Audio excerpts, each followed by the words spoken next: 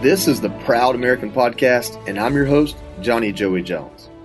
Most people aspire to do one exceptional thing that maybe inspires others and makes a difference.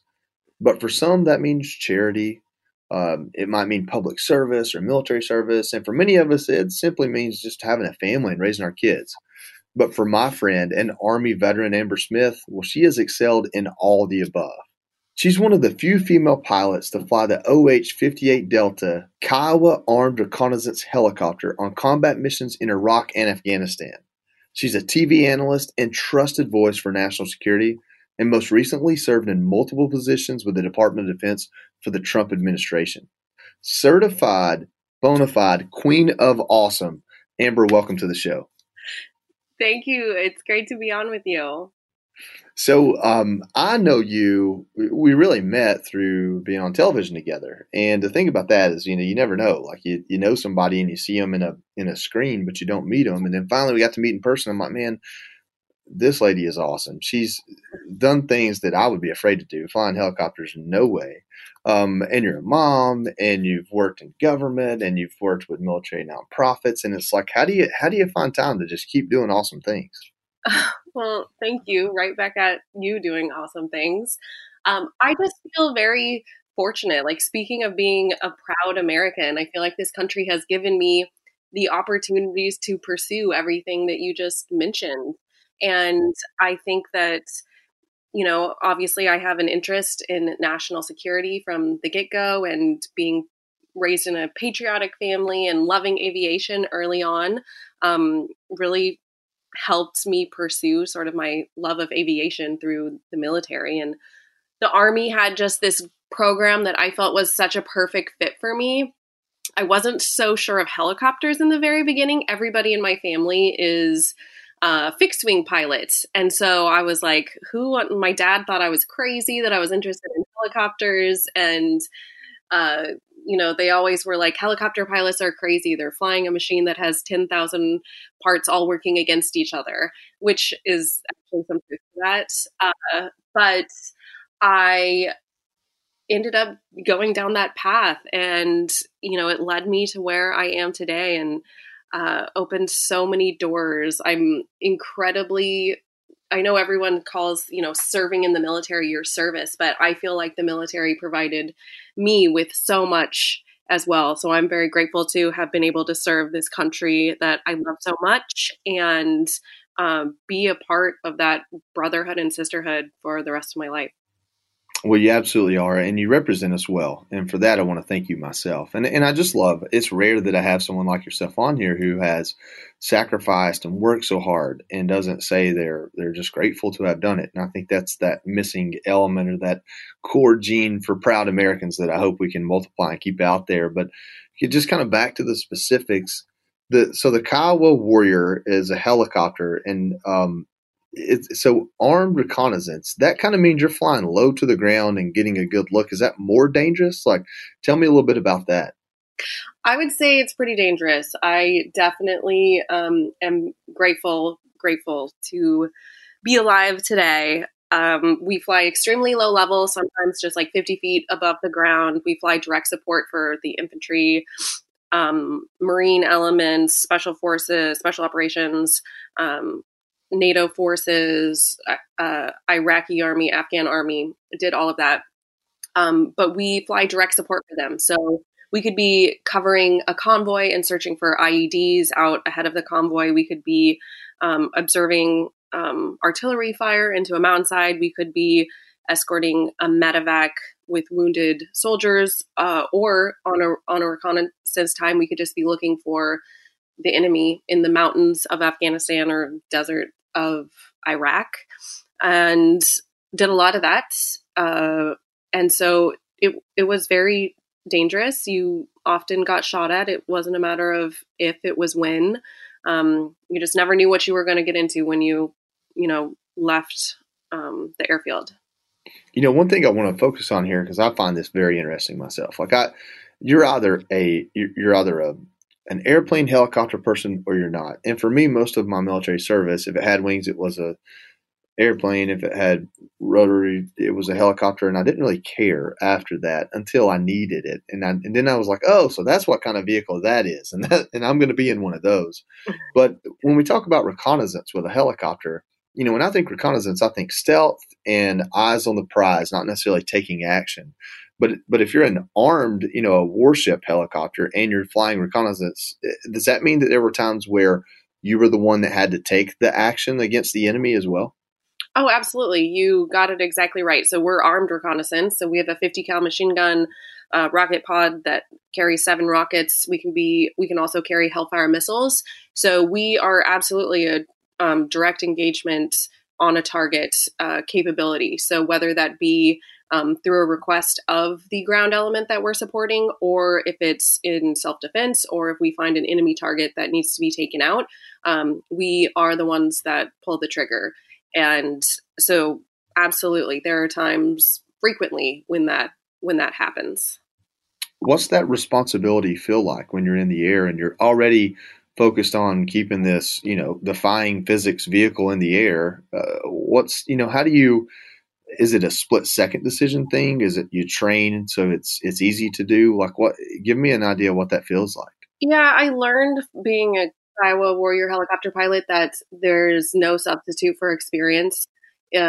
Shooting as well, it's a perishable skill. The more you do it, the better you are at it. Decision making as well, and multitasking. You are flying this, multi-million-dollar helicopter. There's a co-pilot, and then there's the pilot in command. You have all of these avionics, mission equipment, thermal imaging systems, weapons, navigation. There's so much going on. You have 5 different radios that are constantly talking at the same time, because you have the air, the ground, so much other stuff to consider. So it is a very busy time while you're on a mission. Pulling the trigger for me, I have always felt that my mission when I was out, during time of war in Iraq or Afghanistan, my mission, aside from, flying the helicopter and making it back that day, was to protect the ground forces that we were responsible for. So for me, that was my focus, and that was it. And if that's what needed to be done to protect those guys on the ground, then that's what I did. Well, as one of those guys on the ground, I can just say thank you so much. We really do not just literally but figuratively look up to the angels in the sky that keep us alive. Sometimes with weapons, and sometimes to take us to the hospital when we need it. And I've experienced both. So thank you so much. And I think that's a part of the combat story that maybe it gets idealized, but it doesn't get talked about enough, and we don't really get to get your perspective enough. So I appreciate you coming on and sharing it from that perspective.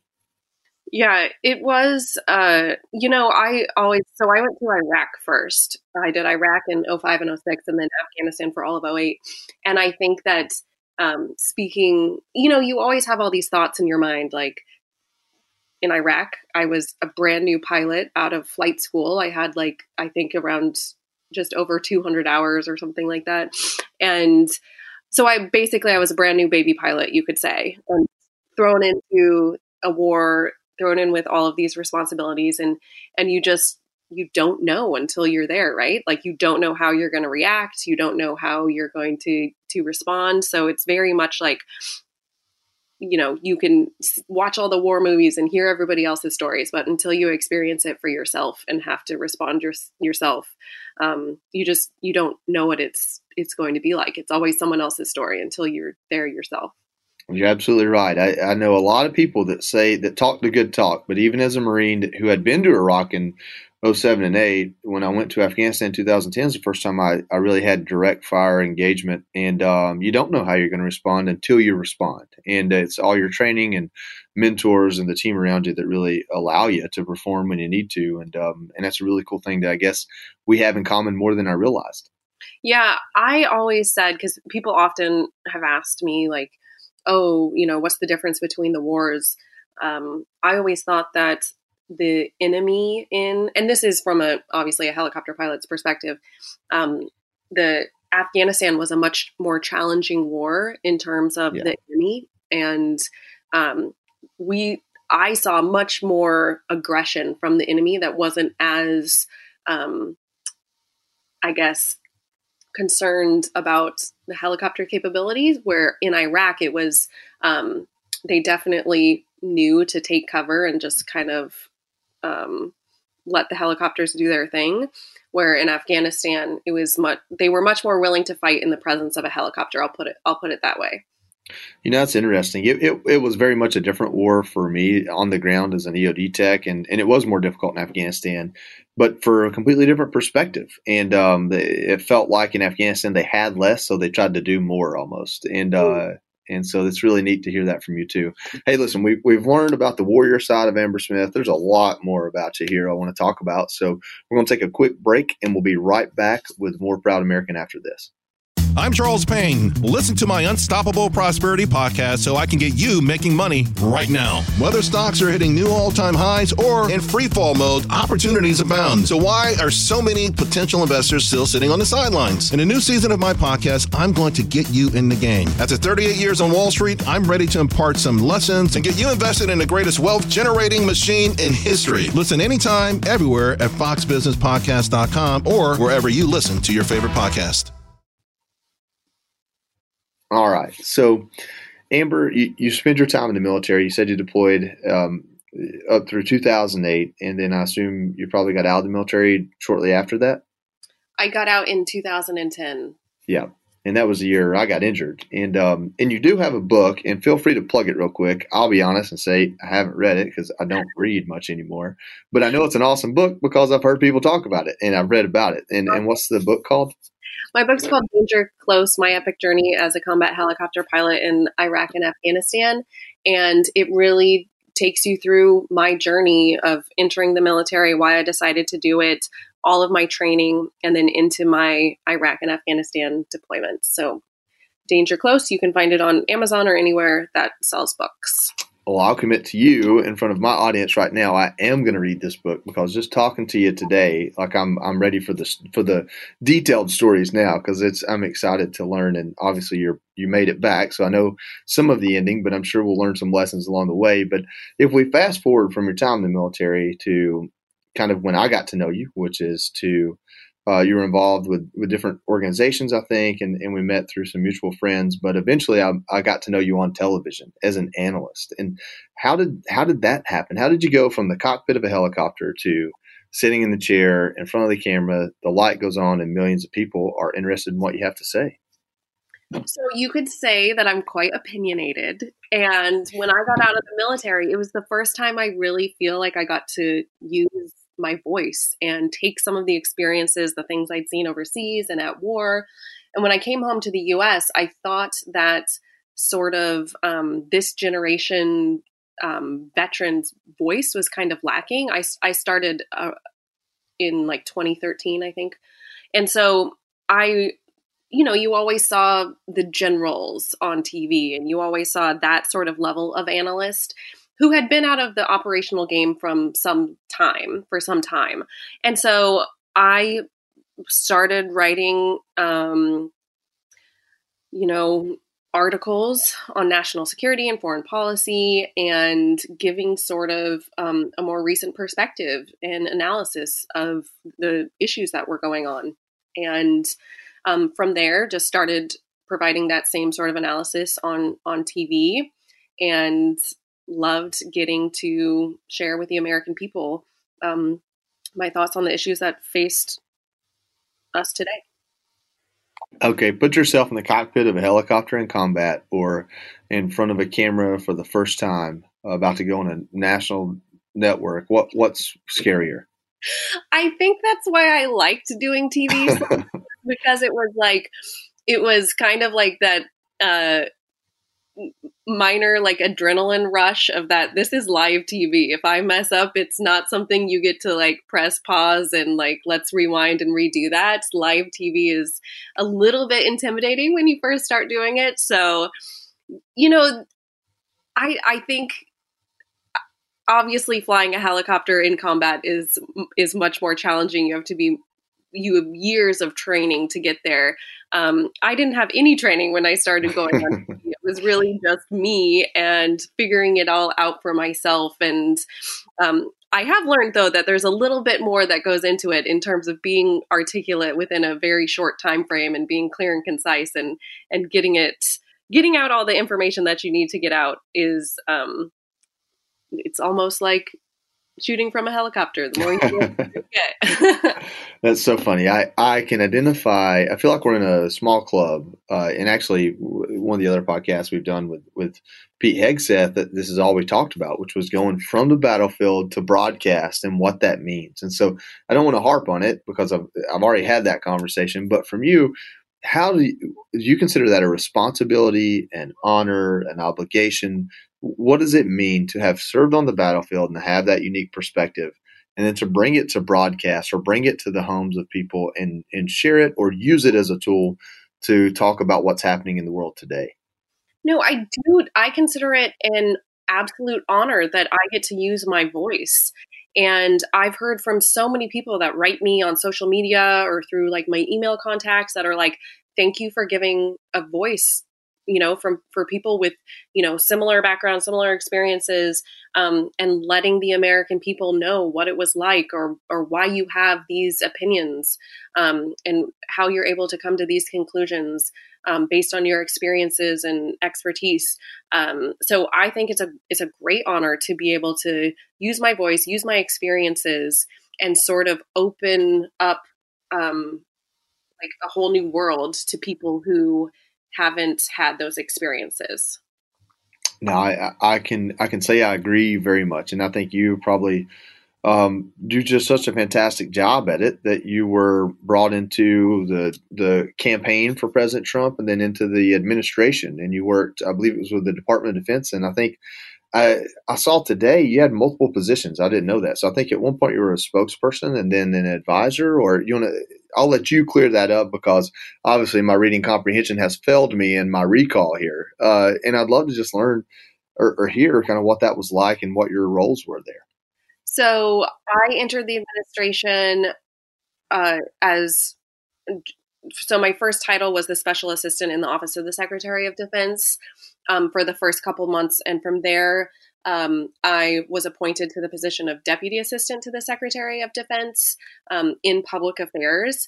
And so I worked a lot with outreach, and I got to launch the biggest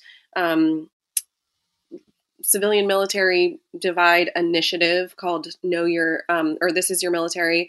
And it really was an opportunity for the Department of Defense to connect the military and those who serve to the American public. I think I did a lot of research on the civ-mil divide and how it is continuing to grow and how Americans are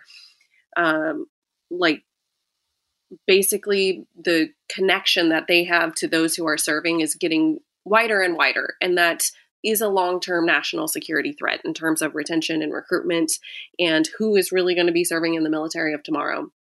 And it's sort of become a family business.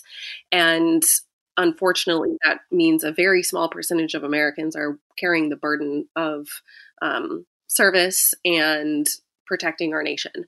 And so it really was a way for DoD to connect with Americans and teach them about why people serve, that some of the misperceptions that are out there are so really unbelievable that we felt that, it needed a big initiative to sort of fix that.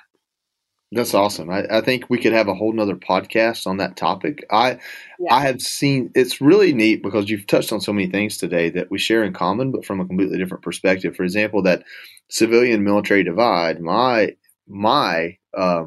I guess experience with it is on the other side when the military comes back into the civilian world, and I'm trying to help vets transition, and the world they're coming back into doesn't understand them any more than they understand it, and trying to both train veterans to know they're a civilian now, and this is kind of how it is, and here's how they can have a positive effect, but also train civilians to understand who they're bringing into their business or their community, and to say, hey, this is not just a problem after the fact, but even before the fact, because if society doesn't understand who has served, how does society decide to go serve? And so it's a really neat, I guess, coming full circle of we need to have our military more connected to our society.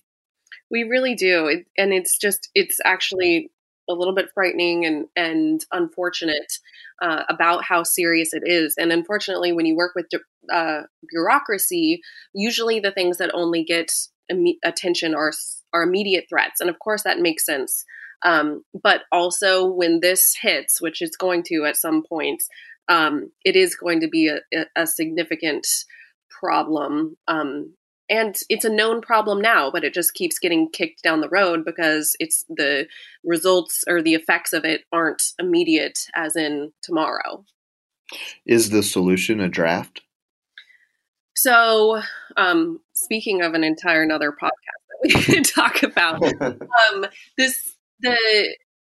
I think that may be something that's going to have to be considered for the military to be able to get the numbers where they need to, because right now we're already seeing the military is throwing money at the problem. They're reducing standards, which is causing a little bit more issues in the military in terms of drugs and gangs and crime and all of that. And then you also have they're throwing money, signing bonuses, getting people to join the military. And so, yeah, sooner or later, it's like, something's got to give. Well, I can tell you, I interviewed a Vietnam veteran recently, and he had a unique perspective. He said the worst thing about the military is that we don't have a draft, and that in his experience, the majority of people that were drafted became incredibly patriotic. And I think there's probably something to learn there. Maybe, people often compare the system in Israel where everyone has 2 years conscripted service, which I know it's a little bit different than our draft, which is normally during a time of war. But maybe there is something to serving in the military that we could all gain from and maybe owe. Well, I think that I completely agree. I've been to Israel. I've spoken with members of the IDF and about their service program. And I think that is something that is lacking in America. And I mean, culturally, like bigger picture, patriotism isn't something that American kids get growing up anymore unless they have very patriotic parents. And so I think that, yes, when you serve your country, you respect your country, you value your country, and you are proud of your country. And I think that so much of that is missing. So yes, either long story short, either a draft or some form of mandatory, multi-year service, I think would be good. We'll have to have another podcast sometime about that. But last, we'll wrap this up. We'll touch on this first. You have 2 children and an English bulldog, which I've got 2 kids and I love them. But the English bulldog is kind of where I hone in because I can't get away from them. As a Georgia Bulldogs fan, and then a United States Marine, and then a Hoya, that's always kind of been the mascot of my life. So tell us about your kids and your bulldog and kind of, everything you got going on now. So, yes, I'm married now to my amazing husband. He's military as well. And then my 2 kids, I've got a 2-year-old girl and a 6-month-old baby boy that are just so much fun. I'm so grateful for them. And then, of course, to the bulldog, she is a white English bulldog. And oh my gosh, she is just, I have wanted an English bulldog for so long. I can't even tell you. And bulldogs have the funniest personalities. Oh, and by the way, her name is Kiowa, which is obviously the name of our house. And so she is hilarious. They stink. They snore a lot.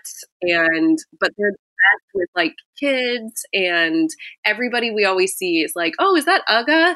And I'm like, no, maybe like Uga's cousin. Uga being the University of Georgia, and Uga is the name of our mascot. I just need to throw that out there for the listeners, and I love that that's what people think about when they see your beautiful bulldog. Yeah, she's a lot of fun.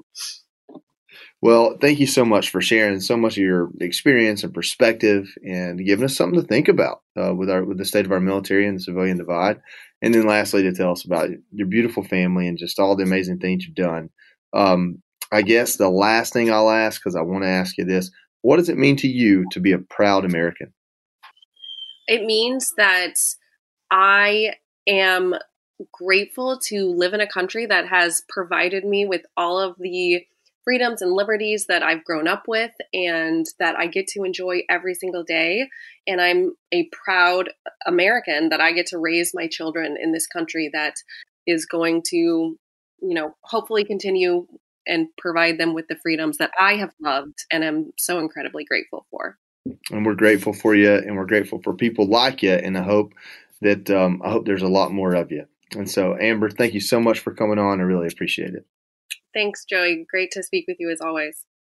Perhaps nothing shows how proud you are to be an American like risking your life for this country in war, but continuing to serve in other ways and making yourself a voice for the millions of veterans in this country is just as, if not more, inspirational.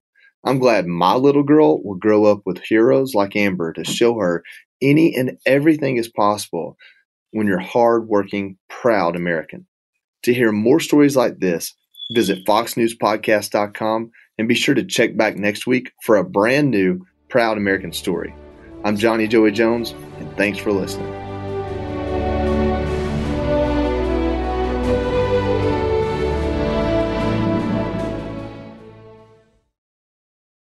From the Fox News Podcasts Network. Hey there, it's me, Kennedy. Make sure to check out my podcast, Kennedy Saves the World. It is 5 days a week, every week. Download and listen at foxnewspodcast.com or wherever you listen to your favorite podcast.